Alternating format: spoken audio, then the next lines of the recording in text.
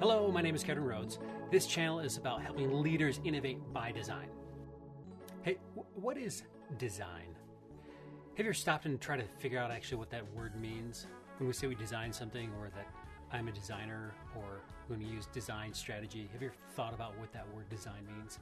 Yeah, I probably think about the definition of the word too much.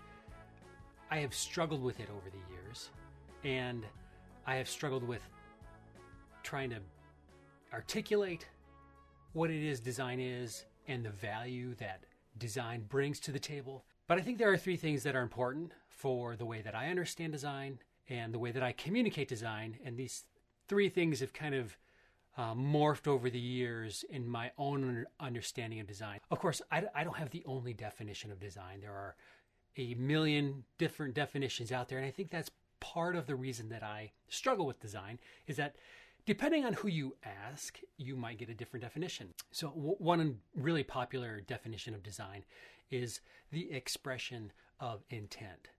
Meaning I intend to do something and I put that into action, and that is the result of that is design. The problem with that particular definition for me is that it is just way too broad. If it's the expression of my intent, that's almost all of the human experience is then design. If I intend to do something and I do it, that is somehow design. That might be a helpful definition for some, but it is not all that helpful for me in understanding what it is and how to use it, and how does that distinguish itself from other disciplines.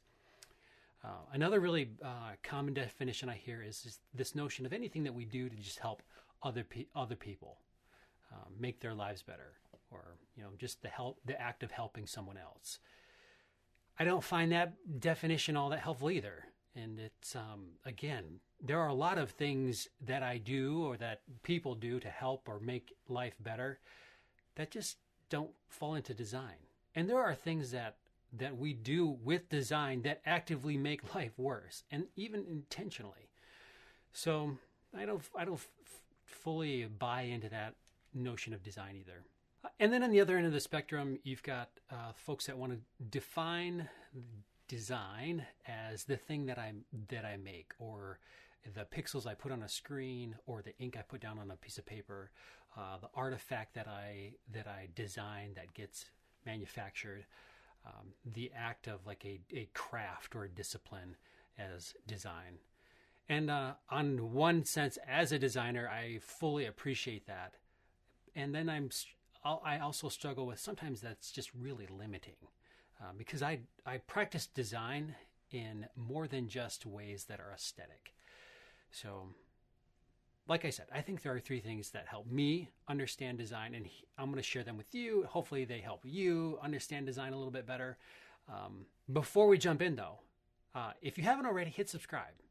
This is a new channel, and I'm trying to figure out what content's helpful and useful. And if you find that this content's helpful, hit subscribe, and hit the thumbs up on this as well.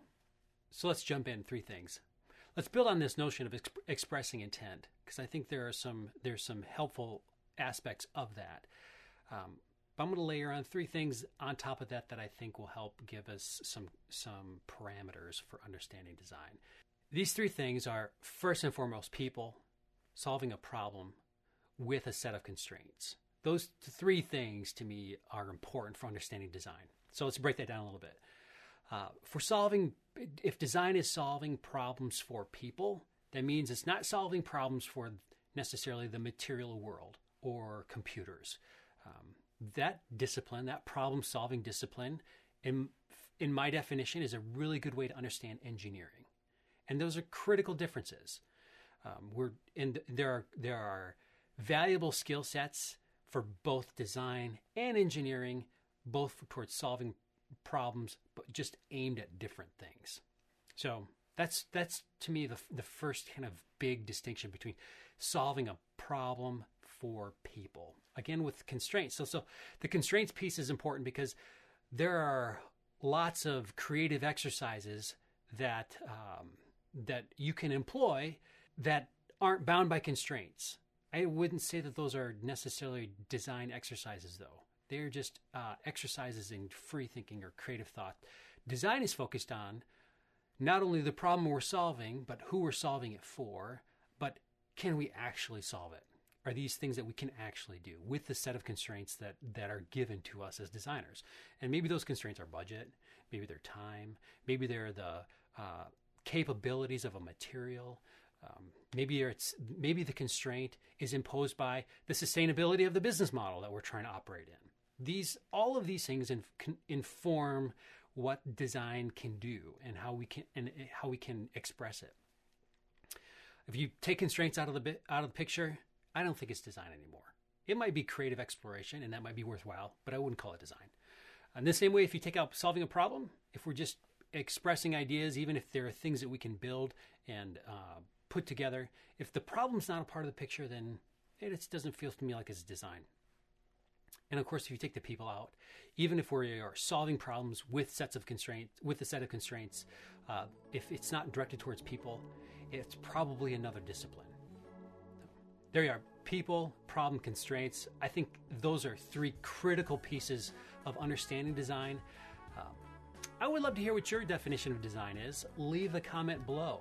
And if you haven't hit subscribe yet to this channel, please do so. Hit the thumbs up if you found this helpful. And we'll check back on this channel soon for more content like this.